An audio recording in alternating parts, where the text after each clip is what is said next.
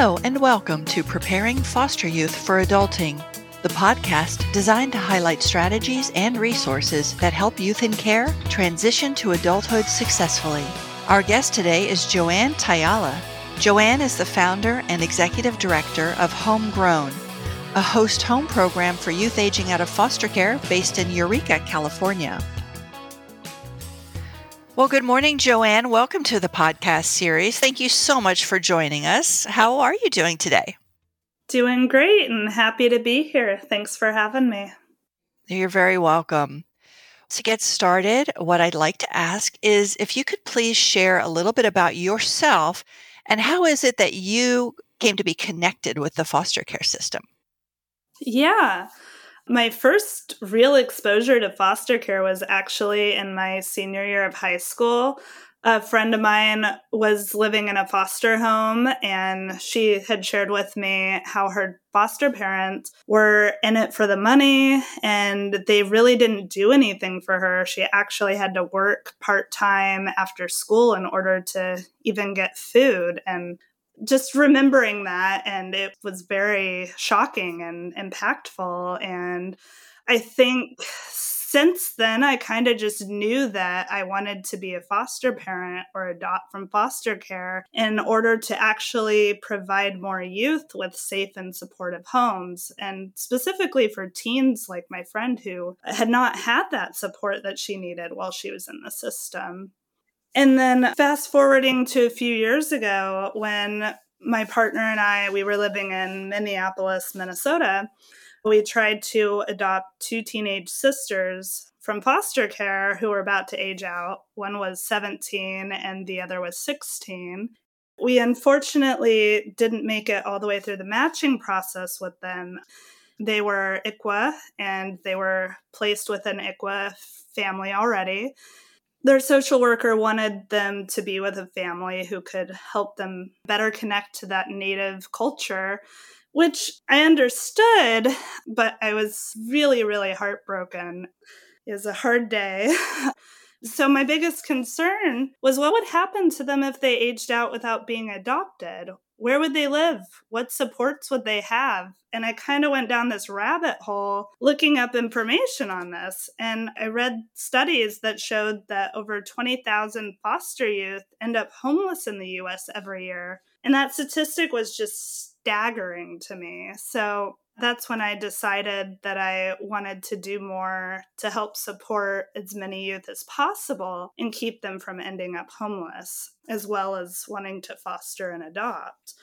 And so during the pandemic, my husband and I, we decided to quit our jobs in Minnesota and move back to California to be closer to family. And I've always wanted to start my own nonprofit and have a positive impact in my community. It's actually what made me go back to school for my master's degree in nonprofit management. So when we got to California, without having a job to keep me busy and with COVID just keeping me mostly at home, I'd kind of decided that that was the right time to start a nonprofit, which became Homegrown. And how I ended up choosing the host home program in particular is just because, I had heard of Avenues for Youth in Minneapolis and actually wanted to host for them, but then COVID had happened.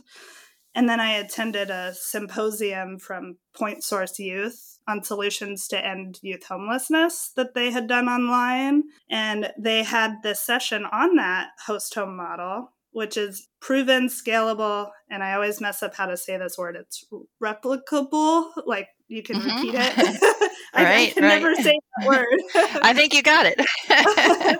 And so it's a really great youth homelessness intervention. So it provides housing and supportive services to youth without having to wait for more affordable housing options to open up. So I started this here in Humboldt County, California. I also partnered with Point Source Youth, who provides resources, supports, and connections to other programs. While my program isn't specific to just supporting youth aging out of foster care, it is the reason I started this program, and it is the population that I have the most passion to work with. And there really just needs to be more support in place for these youth with their transition to independent living. What young person couldn't use help with that? It's an intimidating transition to make, especially if you're on your own. Yeah, exactly. I mean, we all go through that, but most of us have some kind of support system. Yeah, and even when you have that support, it is really hard. Like, I know I had the support of my parents, and they were helping me out financially when I went to college and paying my room and board, and but I still had to figure out like how to budget my money and go grocery shopping and cook and do laundry. I'd never done laundry before. So you like still have this learning curve, and it's even harder if you're coming from somewhere like foster care. Right, absolutely. And, some do. Some youth in foster care are lucky and Oh, they yes. have foster parents who care and they're teaching them the life skills and helping them get ready to transition. I probably don't say that enough, that I do recognize that Yeah. there are some really good foster parents out there, caring people who really do support the young folks in their homes. But of course, as you've mentioned with your friend in high school, there are those who don't.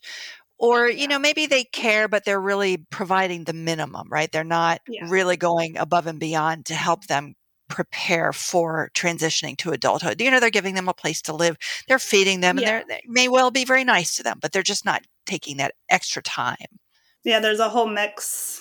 Absolutely. Well, when did you start Homegrown? How long ago was that? We're a brand new organization. So I founded it last November, and it takes a while to get everything up and running. We actually haven't started providing services to youth yet. We're still looking for more caring community members who are willing to step up and open up their homes and hearts in order to host a youth. And so we do have some community members who are working on going through the host application and training process. So we're hopeful that it's going to be up and running in the next month or two. And it sounds like when you're saying you're looking for community members, is this really locally focused? We're based out of Eureka, but it serves all of Humboldt County. And do you want me to just kind of explain what the host home model is? Yeah, I really want to dig into that, so you may as well start. The host home model, we're pairing transition aged youth, so ages 18 to 24, with community members in Humboldt County who have extra space in their homes. And so this approach allows youth to obtain access to stable short term housing while building meaningful connections with caring adults in their community. And our program allows youth to stay for anywhere from 1 to 12 months, but the average in most host home programs is 3 to 6 months. There isn't enough affordable housing anywhere really, but in Humboldt County also. And so the host home model allows us to use these existing infrastructures in order to support these youth. Putting them in a house with someone where they have a spare bedroom without having to wait for more affordable housing to open up is a great way to utilize existing resources. Yeah, And I would say so. I really do like the idea. And you're saying this is for young people who have already aged out? yeah, so 18 to 24-year-olds. It could count for youth who are in extended foster care at some point, but we don't have the licensing to provide for that at this time. So it would be people who are not in foster care currently. This type of program, this model, we see that it really supports specifically transition age youth best because these youth benefit most from early interventions. They end up needing less long term support and are less likely to experience homelessness again. That's an excellent outcome. And that's from a host home organization that you said you worked with, that data? Yes, Point Source Youth. Wonderful. And is the housing free or is there an effort to, help the young people transition into the concept of paying rent, right? Do they have some kind of responsibility financially when they're staying in the host homes? Yeah, that's a really great question. It is free, so the youth are not paying rent. The idea is that they're able to use their time in the short stay to save up money to get their own housing. So they're not paying any rent or anything like that. What they're doing is saving up for like a security deposit, first and last month's rent, and just having maybe a little bit of buffer for when they are on their own. Okay. What is this going to look like when you actually start pairing young people with the host homes? Is it an online process that the young people manage independently? Do they have to go through you as the staff to connect them with a host home? What is that going to look like? Yeah, so let me kind of quickly go through the process for both host and youth. Hosts, they go on our website and they're going to fill out the host application form and send that in to me. And then we conduct a one-on-one interview with them. They have to also pass a background check, and we contact references. We conduct a home inspection, and they also go through a 14-hour training program to be able to really support those youth and help them as best they can. After that, we try and start matching youth with them based on shared values, interests, and lifestyles. For the youth, I'm going to receive a referral from local agencies in the area, and they're going to fill out the application form on our website. They're going to just chat with me, and I'm going to learn more about them and their interests and lifestyles to help with the matching process and kind of figure out what goals they want to work on while they're in the program. The youth, they look at host profiles and decide what hosts they want to meet. We're going to set up that initial meeting for the host and youth to get to know each other and see the house. And both the host and the youth have the option at any point during the matching process say, no, I don't think this is a good fit. We're not just placing a youth with a host and saying, good luck. If both the host and the youth wish to move forward with the match, then we set up a second meeting where the host and youth actually work together to create a mutual housing agreement, which covers things like rules and expectations. And that applies not only to the youth, but to the host as well. So it's mutual rules. So if they want to move forward after that, then they'd set a move-in date and the youth will move in. And both the host and the youth will receive ongoing support and regular check-ins with staff. One thing I really love about this is that we're giving youth options and letting them pick where they want to live. It's, I think, really powerful, especially for youth who are in foster care and never really had a say in that before and where they're placed. I also like that the youth specifically come into the home knowing a lot more about the host than the hosts know about the youth, which can help change that power dynamic. I think that's really cool. Now, do they have the ability to say, we really would only like to host girls or we would really only like to host boys? Is there that ability there? And in other words, are you serving both young men and young women? Yes, there is the ability for the host to say, I'm not comfortable hosting a girl, or I live in a more rural part of the county and I'm not near a bus stop, so I can only take a youth who has their own transportation.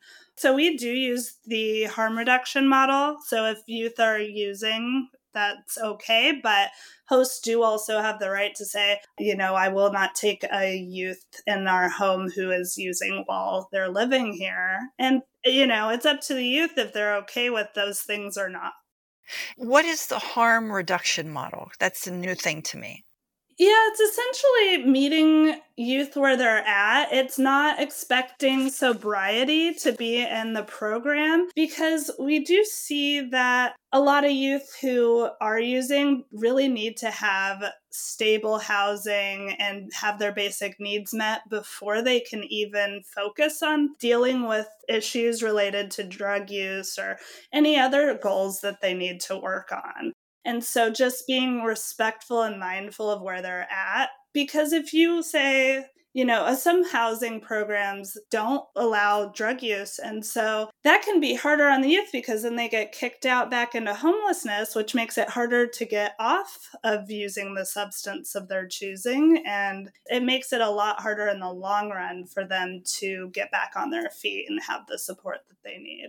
Yeah. It makes me wonder if targeting certain groups of people might help with, finding people who would be understanding of that. So, for example, if you were to market the host role to people who work with youth who are dealing and managing with drug or alcohol addiction, then you have people who have that background serving at hosts. I could see that as being an advantage. Yeah. Not a requirement, but I could just see it would be an advantage to have that experience. No, it definitely is. Mm-hmm.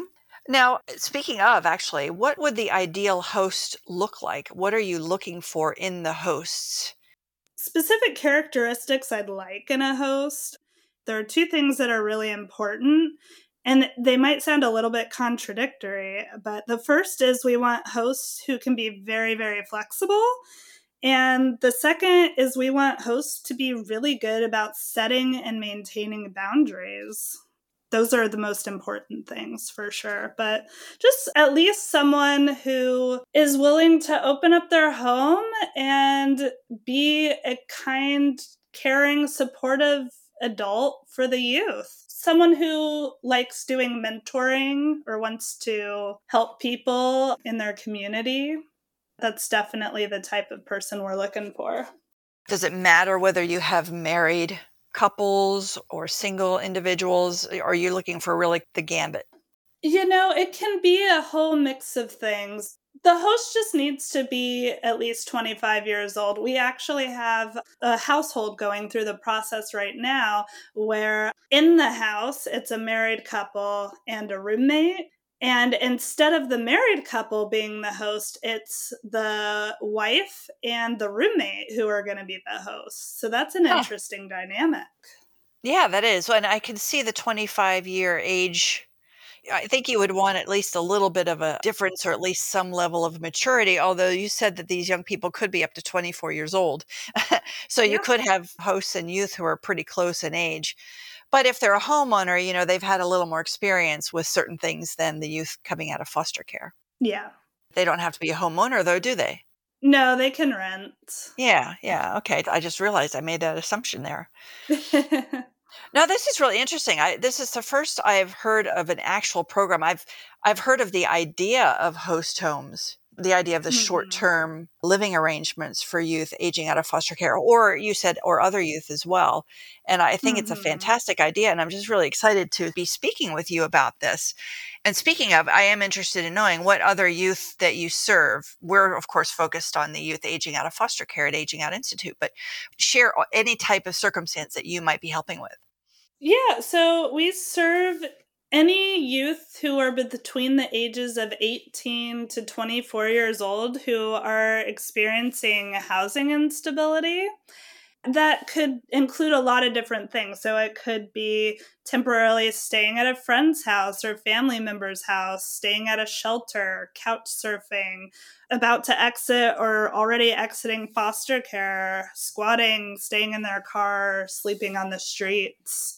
You name it. Yeah. I don't know what is near Humboldt County. Are you near a metropolitan area, an urban area? Are you more rural? I would consider Humboldt County to be a more rural area. We're about 5 hours above San Francisco and about an hour to an hour and a half from the Oregon border. Eureka is the biggest city in Humboldt County. And I want to say, I don't know the exact population, it's probably around like 30,000 people. So that's the biggest city. And so what are the numbers that you're looking at as far as the youth that you would be targeting? Is it a huge problem in your county, homelessness with youth, or is it really something that you feel you could make a big impact? Let me give you some stats that just came out for 2020. So according to the U.S. Department of Housing and Urban Development, there were 77 transition-aged youth in Humboldt County who experienced homelessness in 2020. Of those 77 youth, so you had 5 who were able to obtain transitional housing services, while another 6 were able to obtain emergency shelter, leaving 66 of these youth without shelter. That means only 14.3% of transition-age youth who needed housing services in Humboldt County last year actually got the support that they needed. That is a lot. There is one organization in Humboldt County that actually focuses on youth homelessness, the Redwood Community Action Agency. They do a lot of support for these youth, but there's not enough. And this is just the stats for youth that meet HUD's definition of homelessness, which doesn't include everyone. But it is needed, and we wouldn't be able to fill the entire gap either. I think more services need to be provided. I'm hoping to, within the first year or two, be able to serve 10 to 15 youth at a time. Now, that doesn't mean each year, because say a youth is able to successfully exit in a month or 3 months, then you can get another youth into that host home ideally after that. So hopefully we can help bridge that gap. Right. Well, what are your goals as far as how many host homes you would like to manage with your organization? I realize that, it might be over time that you would be growing, but what's your vision? For now, definitely want to have a goal of 10 host homes. If things go really well, it'd be great to expand to more. You can really only have one case manager to 10 to 15 youth and host at a time, I'd say. So it depends on funding and demand. And finding hosts is very difficult. I would say it's probably the biggest volunteer ask you could do, is bringing someone that you know practically nothing about, who's experienced homelessness or has some sort of trauma in their history, into your home. It definitely takes a special person, and probably for every 100 people you have who are interested, you might get a couple of hosts out of it. And considering we're in a more rural area, that could be a little more difficult than if you're in a more urban city area. We'll have to see how that all works. I'm just thinking out loud here. I wonder if there are any small landlords, that might own a handful of rental properties or rental units. If you could find somebody with a good heart who would be interested and willing to utilize one of their units and then be that mentor for that young person. That's an interesting thought. Yeah. Yeah, I don't know. I mean, I'm not sure that they would necessarily want to not have that income, but you might have somebody who feels like there's a calling to help and that they might be willing to do it. Yeah, it's something to consider. I actually had an idea years ago. Maybe with your experience of getting this off the ground, you can tell me if it's realistic or not. And that is to have an Airbnb, but for young people aging out of foster care. My thinking was that you could have people who sign up to open up their homes, that you might be able to have, an online background check process built in. You were talking about training and home inspections, but maybe this wouldn't be quite as in-depth as having that mentoring. It really would just be, you need a short-term place to stay. We can set up this Airbnb type of situation for you to stay temporarily. Mm-hmm. It's not something that I've moved on. It's just been an idea in the back of my head for a while. From your experience, what do you think? Do you think something like that is doable? Because then you can break through geographic boundaries. I think it would depend on how many youth, for one, you'd have in the home, because I've worked with youth who live in shared housing situations and receive case management support, and it can be difficult if you don't have people that mesh well in the place that they're living together. There can be a lot of conflict and issues that pop up. Well, my thinking would be, you have a youth, they're looking for a place to stay, and they would go to a home like you're talking about where, a couple or a retired woman or whoever has a room, and then they could go and stay in that home. It's more like that, not a group home situation. I completely misunderstood that. Okay. Yeah, that's an idea. It sounds very similar to this. It would just be maybe even more short term, I guess you're thinking. Possibly. It's, it's something, maybe AOI will look into down the road, but it's more of, like you were saying, you've got to do the background checks. I think that's critical for the people who are in the homes. But I did want to ask you, you said you do home inspections and you do 14 hours of training. Yeah. Who's doing the home inspection and what criteria are they using and who's doing the training for you? Right now, I'm doing the training. I just Okay. finished making the training and I'm actually having people review it and give me feedback.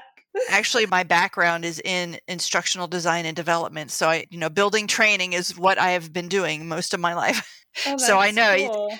building training is not easy, but if you put, really good time into it and you know the material well, then you can absolutely turn around and teach it. I just didn't know if you had partnered with anyone yet on that or the inspections.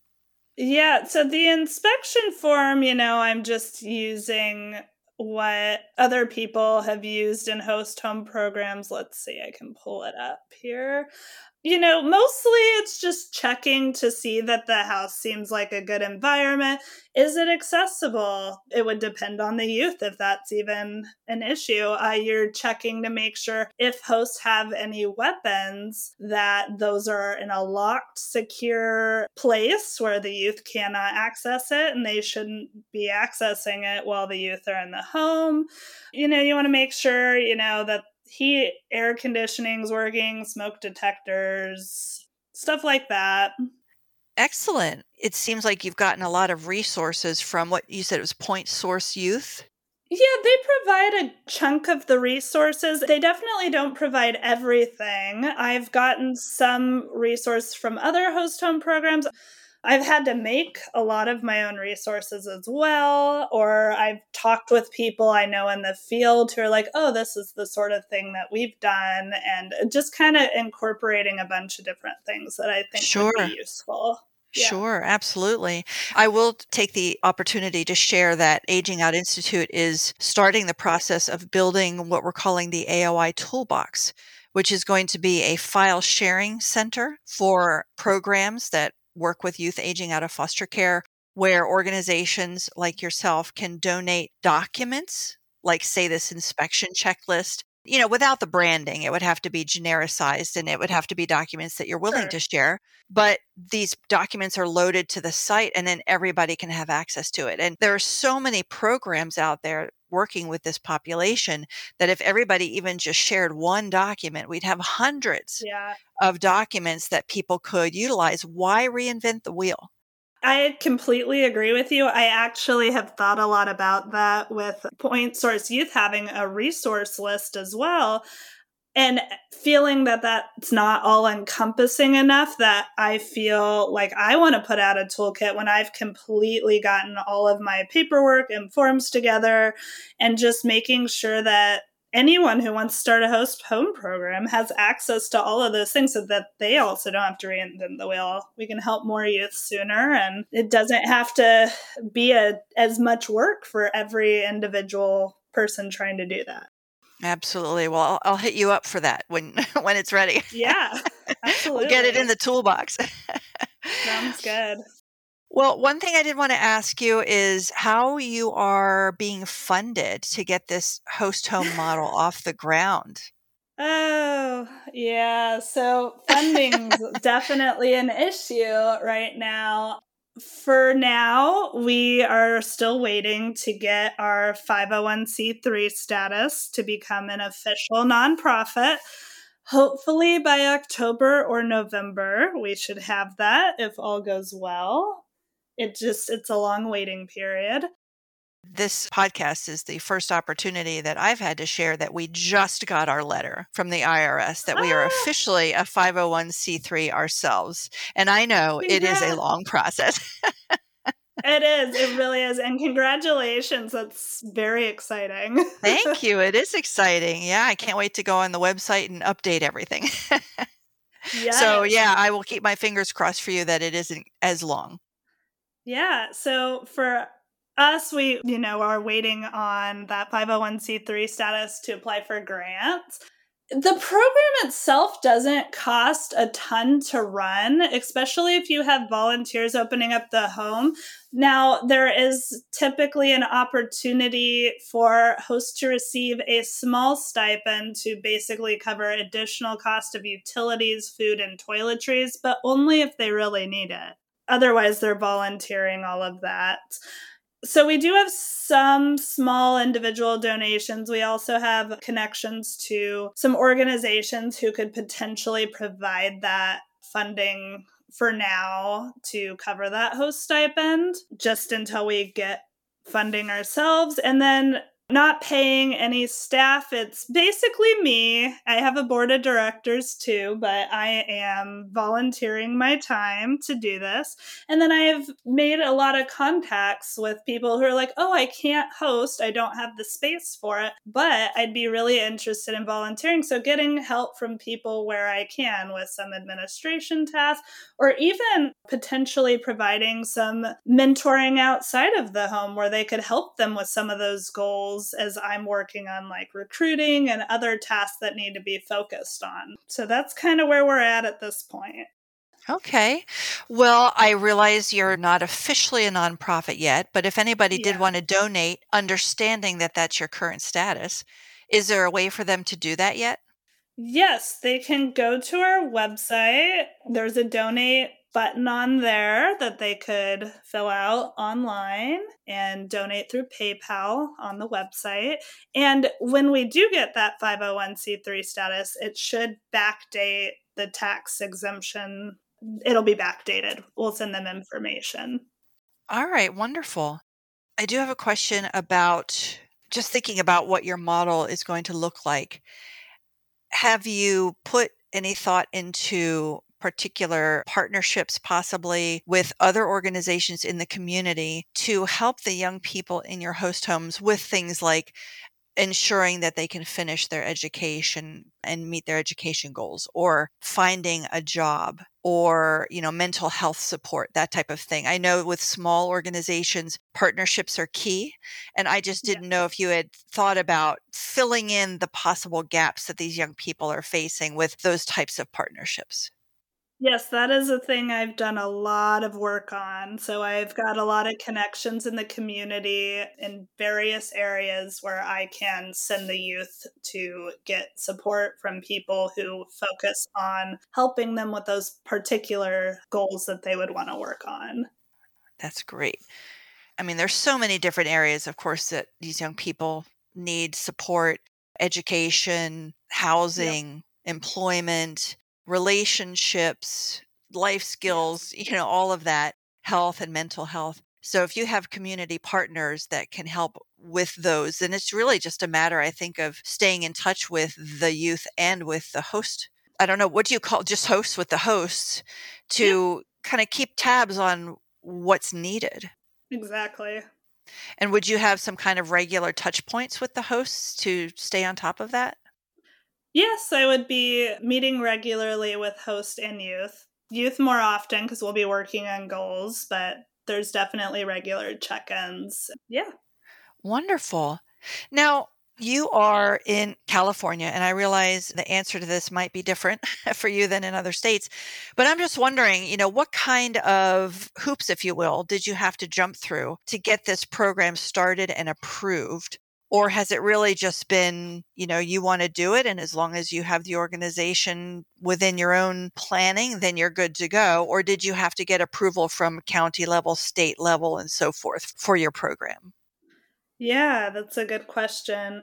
Considering we're starting it as a new nonprofit, you definitely have to go through all the state hoops to make everything official. So I went through that process. So you have to start with, the Secretary of State and Attorney General and all that stuff, and making sure everything's in compliance. I also checked in with the state to see if there was any particular licensing that I needed to acquire in order to get started, which I don't, unless I'm working with minors, which at this point we're not, but some programs do and may eventually expand to that.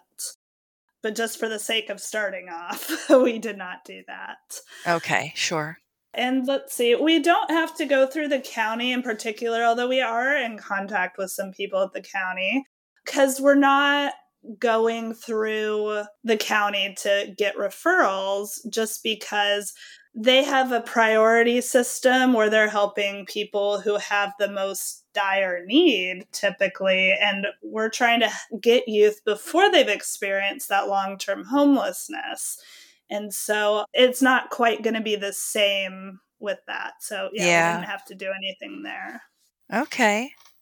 Well, it sounds like, to at least get started, taking the path of the least resistance is the best way to go. And then you can expand and add on as you have experience and have things kind of down pat. Yeah. Excellent. Now, from your perspective, I do like to ask the folks who I'm interviewing what you think the foster care system can do to improve the support for young people aging out of foster care. I don't want it to be a system bashing session, but where are there opportunities for improvement? So we all know there are opportunities, but do you have any thoughts on where there could be some improvements made? Yes. So obviously, learning how to be an adult could be hard, especially if you don't have a lot of long term stability in your life. So I do think the foster care system could do a lot more to make the transition to adulthood easier for youth who are aging out. They could provide more funding for caseworkers so they're not overworked and overloaded, and can provide better support for foster parents and foster youth. They could create more opportunities for youth to stay in extended foster care or obtain housing support as they're making that transition. And they could pair youth in the foster care system with a mentor because, a lot of youth end up bouncing around from home to home. And so having like that stable person, I think could be really beneficial, even through an established program like Big Brothers Big Sisters. Having that constant caring adult who can be there to count on no matter what would be really transformative for them, and especially to have that support if they're aging out. My favorite thing, though, that I've seen so far is there's a nonprofit in San Francisco called Freedom Forward. They have a host home program, kind of like our nonprofit. It's different, but that's how I'm in connection with them. And they recently started a 3-year pilot program called Family and Me, or FAM for short. And I think it's just really exciting. So it's a new model of foster care that's designed specifically to support youth who have been impacted or vulnerable to commercial sexual exploitation.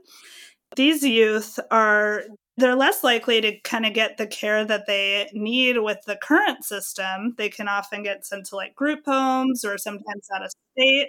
And so FAM kind of aims to create this new approach to family-based foster care that includes comprehensive supports for youth and caregivers, and allows the youth to stay within their communities and connected to people that they love. So they use this shared caregiving model. So they have primary and secondary caregivers in this model. And the primary caregivers, they're the family that the youth live with most of the time. They're approved foster families, and they have access to more support than is traditionally available to caregivers in the foster system. And that includes support of secondary caregivers, ongoing specialized training and services like family therapy, 24/7 crisis response. And then the secondary caregivers, they're also approved foster families, but they don't have any youth who are formally placed with them. They actually commit to spending time with youth in the FAM program at least once a week through like meals or activities or whatever else feels right to them. And they also keep a room in their home available for the youth to stay at for short periods of time. And so you can think of those secondary caregivers as like a mentor plus respite. Yeah, it gives the youth another caring adult in their community that's regularly there to support them. And that's, like I said, it's crucial for these youth because they'll do better in committed, permanent, nurturing family homes. And the Freedom Forward, they put a lot of research and planning into this program in order to kind of radically reimagine foster care for youth. You should consider interviewing them on your podcast. I'd be happy to connect you. I wrote them down. Oh, great. I can send a connecting email if you'd like. Yeah, sure. Thanks very much. I appreciate that. Yeah, no problem. Actually, it's a good segue to my next question, which is, in your research, how many other host home programs are there that you ran into that do focus on youth aging out of foster care? Or are they all maybe a little more general as far as who they serve?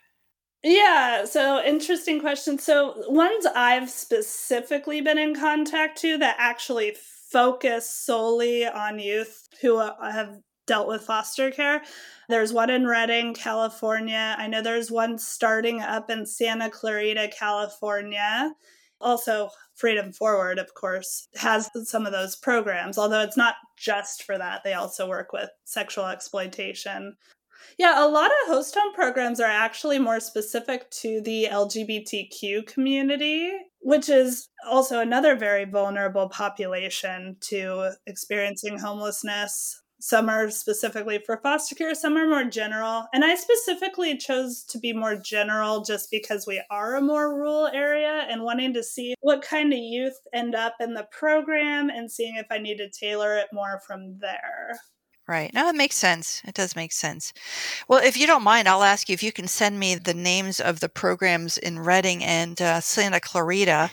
I will add them to the Yeah. resource list when I post the podcast so that if people are curious, they can look those up as well.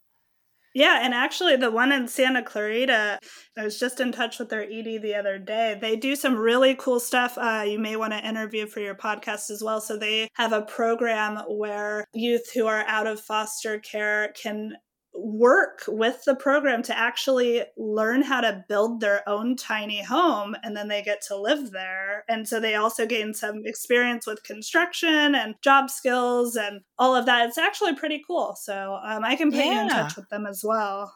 Oh, that's great. I love the tiny home movement. For a while, it seemed like, every other week I was getting some kind of article about tiny homes being built for youth aging out of foster care. And they're still happening. But I love the idea of that as transitional living. It's a little apartment, right? Little studio apartment.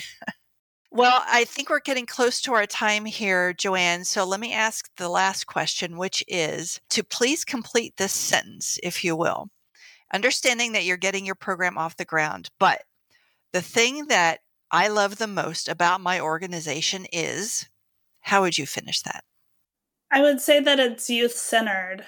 Making sure that youth are at the center of what we do, that we're providing supports for the youth, but that they have a say in everything that they are getting support with, that they are being heard, and also that they're included in leadership as well and shaping what we do and how we serve youth in the future. So I'd really like to get youth involved after the program started, and I have some opportunities for that. So I'm excited for that. Oh, great. Well, I am excited that you've started this program, and I am going to be keeping my eye out for more host home programs like this for this population. It's a new concept for me. I mean, the idea of host homes isn't new, but to utilize host homes to help these young people is something I really haven't seen before as far as formalized programs. So I'm going to keep an eye on you and see how you progress. Good. And I really would love to maybe follow up with you, say in a year or so, and see how things are going. Sure. Sounds good. Wonderful. Well, thank you very much, Joanne, for joining the podcast. And I do wish you all the best. Well, thank you. You're welcome. And for everyone else who's listened to the podcast to the end, thank you very much. We put out a podcast every couple weeks or so you can find our podcasts on our website, agingoutinstitute.org, and you'll see the podcast link on the homepage. Or you can go to pretty much any place where you get a podcast these days. So thank you very much. Until next time.